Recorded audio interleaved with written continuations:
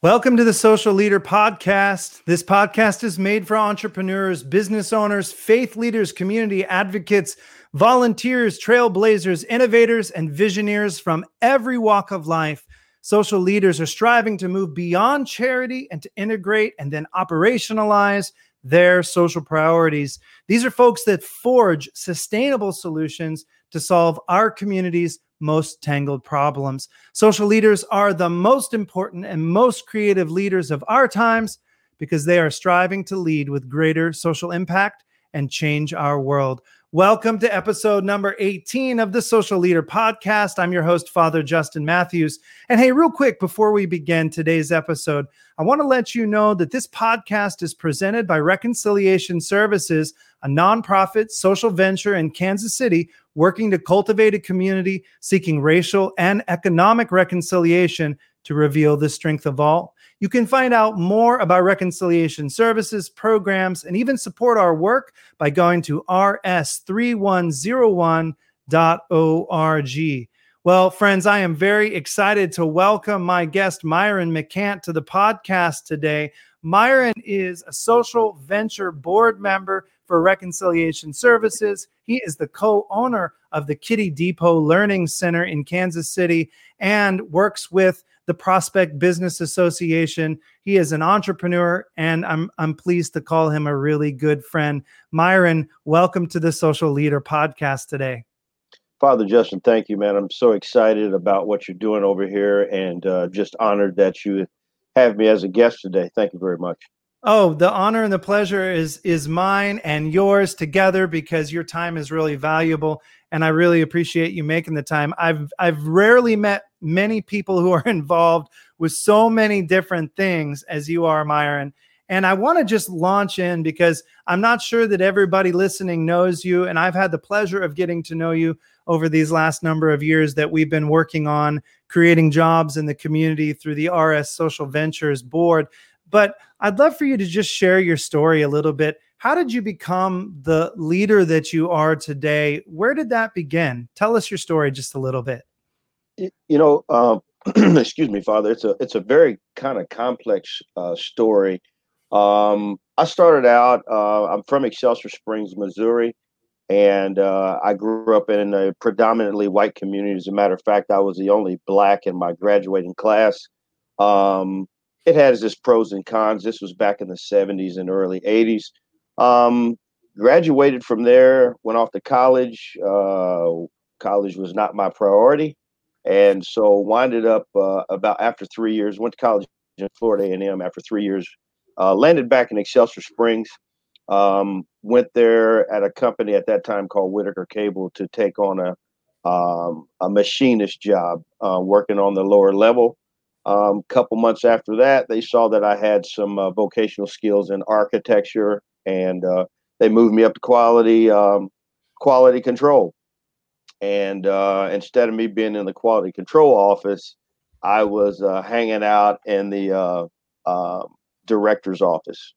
And for me, it was all about Father. It was all about learning as much as I can. My mother, when her family or her friends and my mom and dad's friends would come over to the house for visitations or the little social gatherings they would have, I was never out there playing with the kids. I was always in the adult segment trying to find out what I could learn. They used to run me away, but 10 minutes later, I'd find a reason to go back in there. So I say that to say it's kind of been the pathway for my life. It's the people that I have associated myself and which has got me to this next point. So hanging around the president's office, he was terminated. The company was bought out by another company. At the time, it was Whitaker Cable, and we were bought out by another company. It escapes my mind right now. Nonetheless, they saw potential in me to put me over the entire plant. So I become plant manager in about a 2-year period. And so in that period of time, I was buying supplies, industrial supplies. I was buying all the raw materials from the manufacturing facility. And there was a gentleman there that come there and said, "Hey, have you ever thought about being in sales?" I can't sell anything. And he says, I beg to differ. I want you to meet one of my friends. So I go over and I'm introduced to the president, CEO of a local printing and envelope manufacturer here called Casey Envelope. And we come to find out that we had some very close, some of the same friends and et cetera. He hired me on the spot. So now, again, I'm thrusted into an industry where I'm the only Black in that industry. So I'm a salesperson for Casey Envelope, and I'm selling printing and envelopes for companies from McKeesport, Pennsylvania to Lodi, California. But one thing it was kind of prevalent to me is everywhere I'd go, I noticed that I was the only Black in the room. Again, that's the way I was raised. So we never saw color. We experienced that color barrier, but my family welcomed everyone. And so from there, Father, I just knew from there that God had a purpose for my life. What that purpose was, I wasn't sure. The next thing you know, I embark upon ministerial studies. So I went to HBI. I was a part of Harvest Church up on Quarrington under the leadership of Dr. Steve Haupt. And I wound up going through his ministerial training course. It was a crash course, 2 years, graduated from there. And so what I began to see was God was putting me in a position where I had to become a presenter. I had to speak before many people. And then he gave me some ministerial training. And so that kind of shored things up for me. And so I contribute all of these things to the attributes I have today in terms of my entrepreneurial spirit. How I landed where I was in the midst of that, let me back up a little bit. Sure. I always had an entrepreneurial spirit. So when I would leave the printing business at 4:00 in the afternoon, I would immediately change clothes in my truck, and I owned a small landscape company. And again, I was landscaping from 127th and Outlook to Smithville, Missouri. And the business just grew organically. And it grew to the point where I had to call one of my best friends and say, hey, if you come help me with this, I'll give you 50% of the business. So we did that. We did that until the recession hit. Then we started buying property. So in terms of fast forward, I've always had an 8 to 5 job was never enough to me.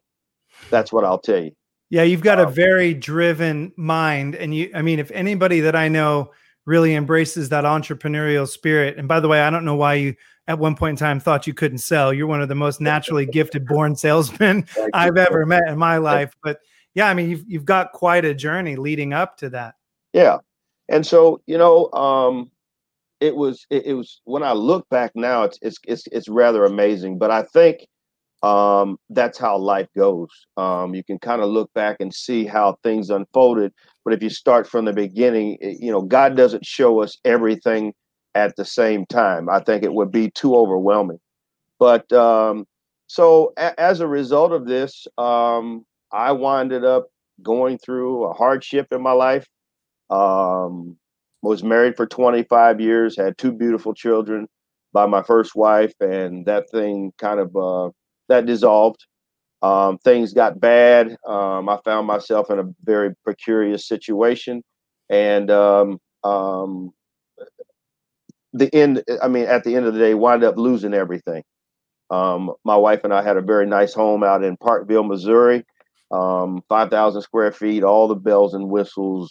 It was just a great life, and it went from there to living in my brother's basement. So when I say I lost everything and was homeless, I was homeless in terms of owning my own residence. I'd resorted to living in a basement that I had finished for my brother. And so my son and I was there for a couple years, and I just kind of really thought that was the end of the road for me. I thought that was the way it was going to be. And so I just, I kept swimming upstream. I got my hammer and my saw back out and began to do some rehab. Run across one of my old classmates that I played basketball with. He was my center, Art Ensley. And he asked me, he said, "Hey, didn't you used to sell?" And I said, "Yeah." He said, "You ever thought about getting back into sales?" And I said, "Sure." I said, "At this point in time, Art, I'll do whatever's necessary." Right. And Art gave me an opportunity to sell. And so I started selling for a local tire dealer here in town. And I've since been with them for 10 years. In the midst of that, um, I met my wife, Penny Dale McCant, online, a site called blackpeoplemeet.com, and met her. And she was in the childcare business. And she owned a home, a childcare based home. And so now I'm beginning to see where my entrepreneurial spirit, my business knowledge of business, how I could integrate this with what she was doing to create a bigger platform and to scale the opportunity. And I'm telling you, it's been phenomenal how it turned out. We got our first location, in which she had been trying to procure that location for 5 years. The guy wouldn't take her serious, wouldn't talk to her. Just so happened, I'd been knowing him since the '80s, and met him here at this location. He was one of my dad's subcontractors, and so he let me have the building. I mean, it was like overnight. We signed the Wow. lease, and her and I single-handedly went in and renovated that 3,000 square foot facility ourselves. Um, from there, we opened up. That was January when we got the building. August 2012, we opened that place up. By December, Father, the facility was full on the Wow. day shift. Yeah, Let's pause for a second before we jump into the growth of Kiddie Depot and where you are now. Um, Talk to me about the way that your upbringing, being one of the only kids of color in your neighborhood, and then again when you're in sales, being one of the only African American men in that industry out doing sales. How did those experiences form your heart and give you the desire or the mission that you have now in your current work? It was pros and cons. The cons was it was during an era where the racial divide is greater, much greater than it was today. But again, we were people of love and culture, and we didn't see color, so we embraced it because one, we didn't have a choice, and two, we really didn't know any better. The pros is it taught me how to set a stage for that place that I knew I would be eventually. And so that's kind of what it's done for me today. Today, I was on a podcast last night, or I was in a live session last night, and I was telling them, you know, um, the benefit of it was, Father, was it taught me how to navigate through all cultures. Of course, I knew how to navigate through mine, but it taught me how to navigate through other cultures. It taught me what the expectations were for the other cultures, although they didn't fit my culture. It didn't fit my narrative. It didn't Mhm. fit who I was, but it gave me a platform to navigate, and I was able to take advantage of that. The day it's a benefit still to this day. Now, I know recently you were on the Kansas City Chamber of Commerce listening session where you shared your experience as an African American man and business owner in Kansas City. What was that like for you when you were talking to that audience of probably 600 or more business leaders in Kansas City? What did you want them to hear from you, and what was that experience like for you? It was a great experience. It was a humbling experience. I was honored again to be chosen. What I wanted them to know, what I wanted them to learn was awareness.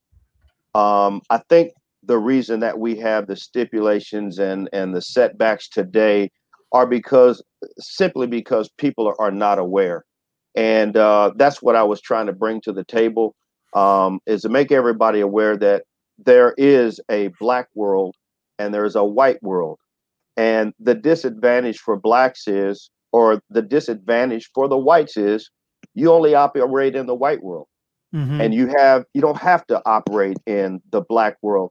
but as a people of color, we've got to exist in both worlds. And so with that, and the things that I was able to bring to that conversation, I think it enlightened a lot of people. The other thing that was very that I thought was very profound that I expressed was that the data, to listen, to collect information was only as good as the action or the action that was going to be put forth after that. One of the things that I expressed to them was that all of this data, all this different mindset, all these things that we're exploring, it doesn't make any difference until Blacks, people of color, have an opportunity or at the seat of the decision-making table, and that's when we will see the greatest difference that we've ever seen in this country. Well, I want to follow up on that good point, because I've been privileged to be able to walk with you as you were trying to grow the Kiddie Depot Learning Center platform. And I know that you ran into a number of challenges. And when we talked, it was possible that some of those challenges had directly to do with that barrier of the white world and the Black world, as you put it. Talk to us a little bit, educate us a little bit about what it was like as an entrepreneur and as a Black man to try to get a project off the ground in Kansas City, to fund it, to get it going so that you could build this business. What were the barriers? How did you overcome them? And what work is still left to do in order to tear down those walls? Yeah. So the first thing I'll tell you is it was one of the greatest endeavors that I have ever taken on in my life. It was tough. It was tough. And the reason it was tough, so the structure of the business was there. Our business generated enough income to be able to make the debt service on the new development at a third of the capacity where we are today. The other strength that I felt like the business had was we had absolutely no debt. And so the challenge is and was the mentality of the powers that be for investing in an underserved community. It was the mindset that why would we want to invest millions of dollars into a blighted and underserved community? And so that created a lot of barriers for me. The greatest barrier was when we were ready to close the loan at the first lender. They called me back. I was out of the country on a cruise, and they called me back to inform me that the appraisal had come back. And I said, wonderful. And they said, not so much. And I said, what's the problem? And I was informed that the appraisal come back $800,000 less than what it took to build the facility.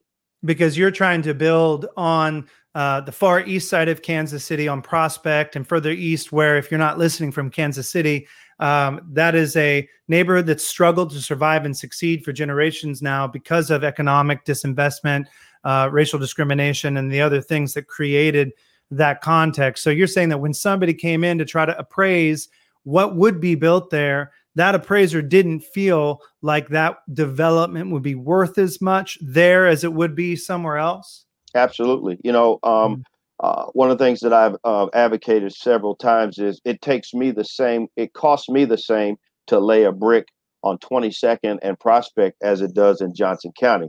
So it costs the same. But when you have that type of an appraisal variance or a delta in your appraisal, it sets the project back. And so the question at that point in time, Father, was to the banker, well, what do we do? Right. And the response was, you go and find an investor, or you had to come up with $800,000. And it was at that time I thought it was over. I really thought it was over.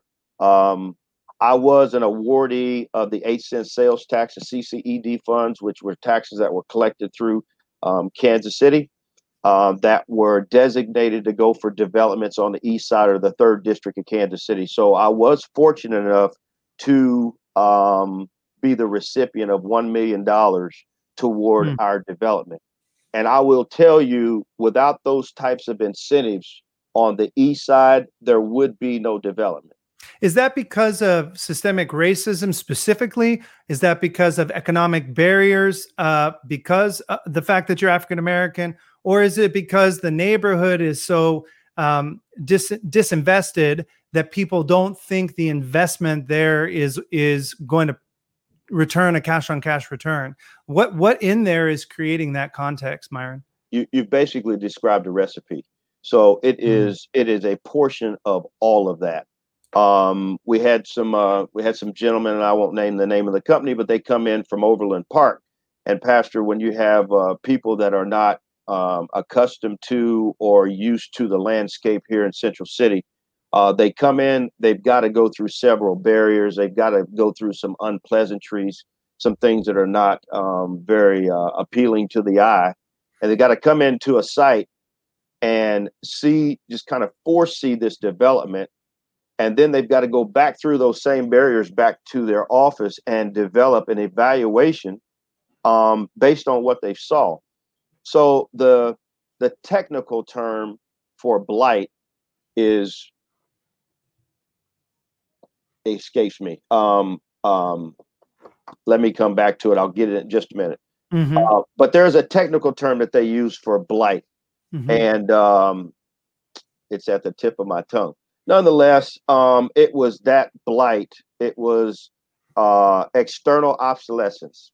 That's what the technical term is called, external obsolescence. And so when I looked that up, it describes the blight. And so it was a detour. And so let's just pause there on that real quick. I want to focus on that word because I'm be honest with you. I think that is exactly what people think of, not only of some of the areas in the urban core and Central City, but actually, I think people think of the people. Some of the people that they think of as externally obsolete. Mm-hmm. And, it's very difficult to detangle external obsolescence Mm-hmm. from the people who live there and the buildings that have been disinvested and the state of the neighborhoods. Mm-hmm. And it becomes almost a self-fulfilling prophecy that it remains obsolete. And so how did you overcome that challenge and get funded? And where are you today now in that development, Myron? What we did, you have to, in this landscape, you have to develop relationships. Mm-hmm. And I got with my council person, Miss Melissa Robinson. Melissa was a point guard for me, and she helped to direct me to some other incentive opportunities that I was not aware of that were available to my development. And what it did, it helped close the gap. And so the bank was kind of in awe that because I told them to stop right here. And let me back up. One of the things that the bank did on my behalf was, instead of looking at it from an appraised value, they went and reevaluated our books and looked at it from a net operating income. And so when they did that, they found, instead of an $800,000 deficit, they narrowed it down to $300,000. Right. So as a result of that, I was able to go back to the city and get some public improvement dollars for improvements in the public right of way. Those improvements that would be utilized for public, and it closed the gap for me. And so that's how I was able to overcome that barrier. So today, how far are you now in the construction? Have you started the first bit of it, or where are you? What phase? We closed the loan at the first of the year. The construction documents were submitted to the city. We were in the design phase, so we got to the construction documents. Those construction documents were submitted to the city on May the 8th. This COVID has been a barrier for all of us. Yeah. And so the various departments that have to review codes and specifications and make sure that things are done properly and in order, those people are operating from home. So what would normally take, a week or two to get your responses back has been a little longer. But where we're at now, the loan has been closed. We submitted our first set of documents May the 8th. We got resubmittals back about 2 weeks ago. We answered those submittals, and so we got a response back last week, and I think there were 12 the first time. We're down to 3. So hopefully the city will grant us. We're looking forward to receiving our permits here just any day now. Well, congratulations. I mean, it's a wonderful testament to that entrepreneurial spirit. But not only that, this business has a real mission and a real purpose, and that's to deliver daycare services 24 hours a day to low-income families. And this area that you're working in is in desperate need of pathways for workforce development. But as most people listening know, unless you have things like adequate public transit, adequate education, adequate daycare, you can throw money at workforce development all day long and people can't sustain the opportunities. Tell us a story about maybe one of those families, one of those parents that's been impacted by the work that you've done in your other Kiddie Depot locations. And as you're doing that, I'm going to put up right now on the screen your website, your Facebook page, the Kiddie Depot Learning Center at Facebook. And I'd encourage anybody who wants to share a comment about what we're talking about. If you're listening live, feel free to do that. We'd love to bring you into the program today. But tell us a story, Myron, about one of those families that helps you to drive so hard towards this great work that you're doing. Yeah, Pastor, it's not one family. It's all the families. As you've heard me say before, 70% of the patrons that we provide services to make $20,000 or less. And so when you have a mom, and we have a couple, we call them the 5-pack, a single mother with 5 children, and she's out there making less than $20,000. Now, you can imagine how tough that would be. Gas, lights, water, car payment, insurance, all the variables that it takes to sustain some whatever quality of life she's able to. Our hearts, Father, are for the less unfortunate, the unfortunate, the disinvested, those that don't really have an opportunity. It's very heart-wrenching. I think one of the greatest despairs that I dealt with personally was during the time of this COVID when the city was shut down. It bothered me so much. It bothered my wife so much. We chose to shut down not because we had to, but because of humanitarian reasons. All money is not good money, and we just wanted to make sure that we didn't subject any of our staff, our parents, or the children to this virus. And so we elected to shut down, and it was for that reason only. We have since reopened. We were shut down for 60 days. We have since reopened. And ever since we reopened, it's been gangbusters. But to the point, I think one of the things that bothered us the most is to know that those children were not eating. And those children were not getting wholesome meals. We serve no fried foods. We don't serve any pork, but it consists of a meat, a potato, a vegetable, fruit, milk, and juice. And those are some of the things that's required by the state. And of course, my mother is the head of the kitchen, so I describe our place as Thanksgiving 4 days a week. Fridays is usually a fun day, so we'll have pizza, chicken nuggets, and things like that. But to know that my babies were not getting a wholesome meal, it was gut wrenching.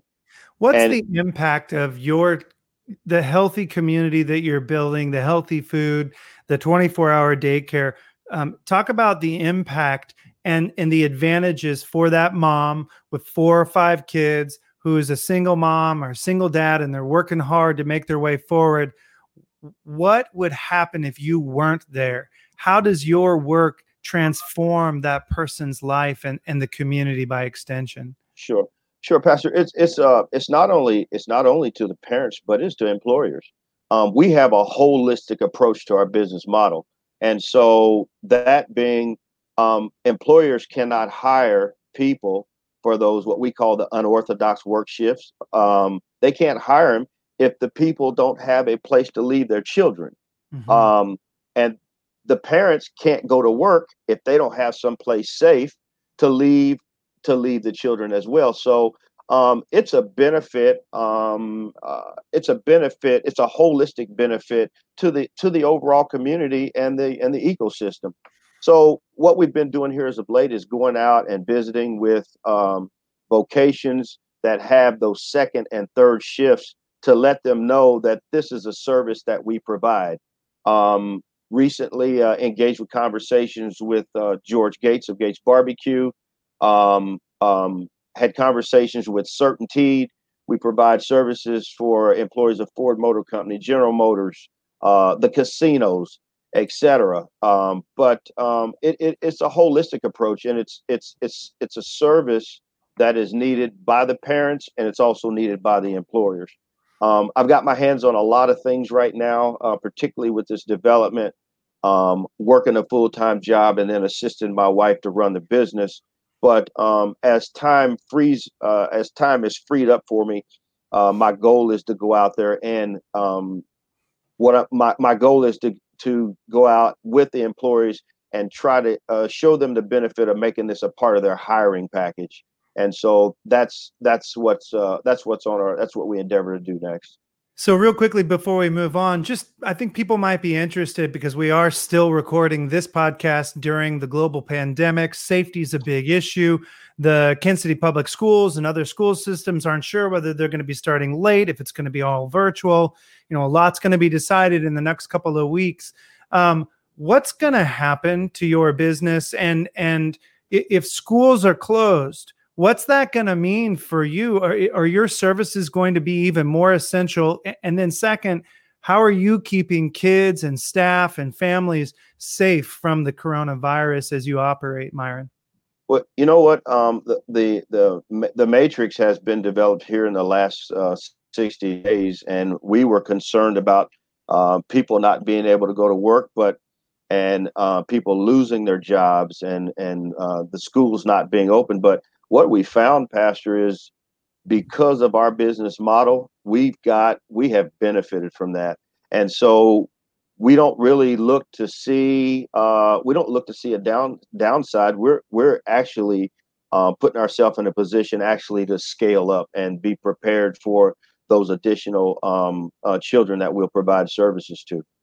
Well, I love your perspective in the way that you really turn towards what's possible. I think that's a hallmark of a great entrepreneur is, when you see adversity, you see the seeds of possibility. And I can tell you, because here we serve over 5,000 very low income clients, many of whom probably are also your families. The need is increasing. I mean, there's been over a 200% increase in rent and utilities and some of our other client services.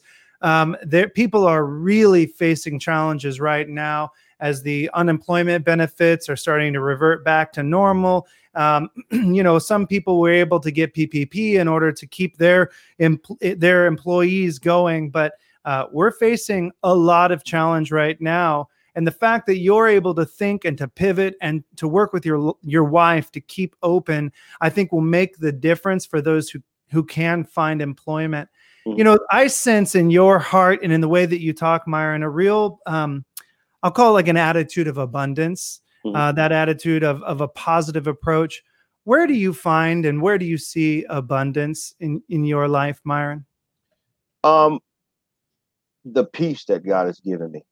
I mean, that's what it's all about. So much gratitude and extending something that helps someone else. And the peace that we get as a result of that, that's the abundance for me. A lot of people would think that it's the revenue that's generated or the monetary gain. But if that were the case, Father, I would have taken this business model and moved it to the suburbs, where it would have been 3 or 4 times the opportunity. And we still have the opportunity to do that. But for us, it is the gratitude of providing a service and giving our little guys a hope and giving them a place to come to where they are loved and they receive education and good nutrition, which I think are the foundational principles of our business, and I think it's a foundation to the next level of their life.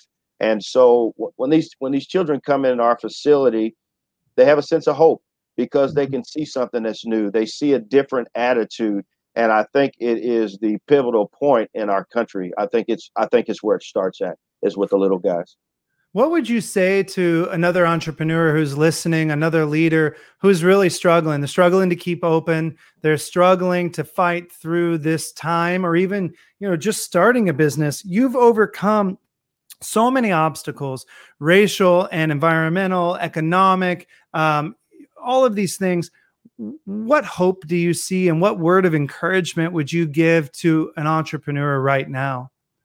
The first thing is a positive attitude. There's always hope. There's always an opportunity.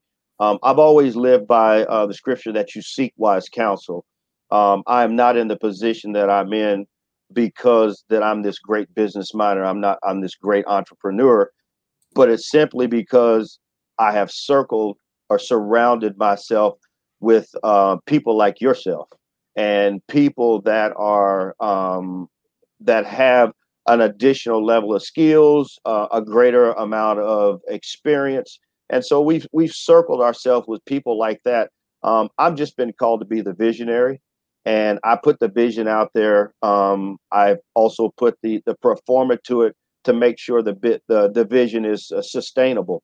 But what I would suggest to anyone that may be struggling is to seek wise counsel. And when we seek counsel, a lot of times we think that has a monetary benefit, but sometimes it's being able to just have a good conversation. I've always taught my children and people alike, if you want to go to another level, you have to hang out with those people at the level that you want to attain. And so that all goes hand in hand with the people that I've surrounded myself with. I've got a phenomenal team, from my attorney to my accountant, to my broker, to my program manager, to my architect and my general contractor, and the relationships that I've built, my political relationships that I've built here in the city. I've just been able to surround myself with great people. And when I'm faced with a challenge, I can always pick up the phone and get good, solid counsel. Well, and I love that you are choosing, at first, at least, as you expand this model, to be that example for others in a very low income and struggling community, because not only is the service needed, but one of the things that I think we know empirically about isolation and concentrated poverty is you have a lot of social capital. In other words, people around you can really commiserate with the situation because all of you are struggling with similar institutional and personal barriers. But what's missing a lot of times in communities where there's significant poverty and trauma is that bridging capital. I don't have somebody that I can call on. I don't know somebody who can provide that wise counsel to help bridge me out of my situation and into the better day tomorrow. And a lot of people take that for granted as a privilege. And I love that you've committed yourself, you and your wife, to providing that kind of bridging capital, that kind of relationship. And I'm excited to hear about families that not only get great services from the Kiddie Depot Learning Center, Learning Academy, but also who can use that as a springboard and a platform, can use you and your wife as those mentors as they start their journey. So I appreciate and thank the both of you for committing to that hard work and that opportunity. I want to ask you, I always end every single podcast with this question, and that is that if there are people who are listening today who are leaders that want to increase their social impact and learn how to have a greater purpose and mission from whatever leadership lane that they're in, what advice would you give those who are trying to become social leaders? Are there 2 or 3 things that you want to share with them where they can learn to do that hard work of increasing their social impact? I think it goes back to what I just said is you've got to get involved. You've got to engage, and you've got to engage with people that are going where you want to go. And there are a lot of people out here like myself, Father. There are a lot that that are doing. There's a lot of them out here in the community that's actually doing that exceed what I'm doing. But what I've learned is building personal relationships. You've got to get involved with your local leaders. You've got to get involved with your council people. You've got to develop those relationships, and you certainly got to develop relationships with the people in the community. Relationships, relationships, relationships, and that within itself, I, we've never spent a dime on marketing, but our name is all over the city, particularly in the third district, simply because of the relationships that we've built, parents, and it's just been by word of mouth. Now we're going to change that going into the new development. We'll spend some dollars on marketing and PR and et cetera, but I would tell you it's just about building relationships, becoming exposed, allowing people to know where you are, tell your story, tell your story, tell your story. Yeah. Thank you so much for the encouragement. Thank you for the great work that you do. And I think you just hit on something that, if I can take us all the way back to the beginning of the podcast, you talked about those separate worlds, the white world and the black world, and how that we just aren't aware. We don't know of each other. We don't think of each other as having different cultures. We actually don't know each other. And so that thing that you just hit on, relationship, as the key ingredient to revealing strength. I think that is the key in so many ways to breaking down those barriers that divide us. And right now in our country, we need racial and economic reconciliation. And we've got to start, I know you agree, we've got to start with getting to know one another and building authentic and deep relationships across those divides. So, Myron, thank you for the work that you do at the Kiddie Depot Learning Center. And I wanted to tell everyone again to go to your website. You can go to facebook.com/the Kiddie Depot Learning Center. Go find out about the great work that Myron and his wife are doing there. Myron, thank you again so much. Thank you, Pastor. And if I could add one more thing, please. Please. In an attempt for the Black community to bring themselves out of the racial disparities, out of the underserved, out of the underinvestment, I have to expound on the fact that this is not an effort to separate ourselves, and I really like to drive that home. It's not an opportunity. We do not see this as an opportunity to separate ourselves. It's just that the Black community has to rise up. We have to empower ourselves so that the white community feels good and sees an opportunity to come over there and spend their dollars in our community. And so we have to create a place. We have to remove the blight. We've got to create some safe measures, some safe zones where they come into our community and see value in what we're doing and spend dollars in our community just like they do. But it has to start at home. And so there's a lot of opportunity for that to be taken out of context. And so I just wanted to clear the air on that. My business is a business that is reflective of our country. So we serve Blacks, whites, Asians, Hispanics. We serve a little bit of everybody, from our staff all the way down to the children and the families that we serve. So it's all about a collective opportunity that they would feel good at coming into our community. We will never reach our full potential until they spend money in our community like we spend in theirs. Well, and I appreciate you bringing that out. I would also counterbalance that as a white man by saying to the white community that we have to do our work as well to actually lift up and to drive our dollars into operationalizing our priorities. So that means that we need to really pursue sourcing products or spending our discretionary money in places where we want to see change, because we can also open up our horizons and do our part and our work so that your business thrives, and with the rest of the community, that all ships can rise together. So Myron, I appreciate you bringing your time, your talent, your heart, and that abundant perspective to today's conversation. So thanks so much. Hang with me for just a minute as we wrap up. And thanks so much for having me, Pastor Father. Absolutely. Well, friends, we've reached the end of another episode of The Social Leader, and I have a favor to ask of you. If you like this podcast, wherever you follow us on YouTube or iTunes, Spotify, wherever you get your podcasts, go out there and smash that like button. If you're on YouTube, follow us, hit that little bell so that you'll know every time that we go live. And this is going to really help us share this show about increasing our social impact, about lifting up the work of great social leaders in our communities with a wider audience. And lastly, if you want to go deeper in your own social leadership, and if you want to have a greater social impact in your life and in your work, I want to tell you about a new resource that's really almost done. I've been talking about it for about a month or two now, and that's called the Social Leader Essentials e-course.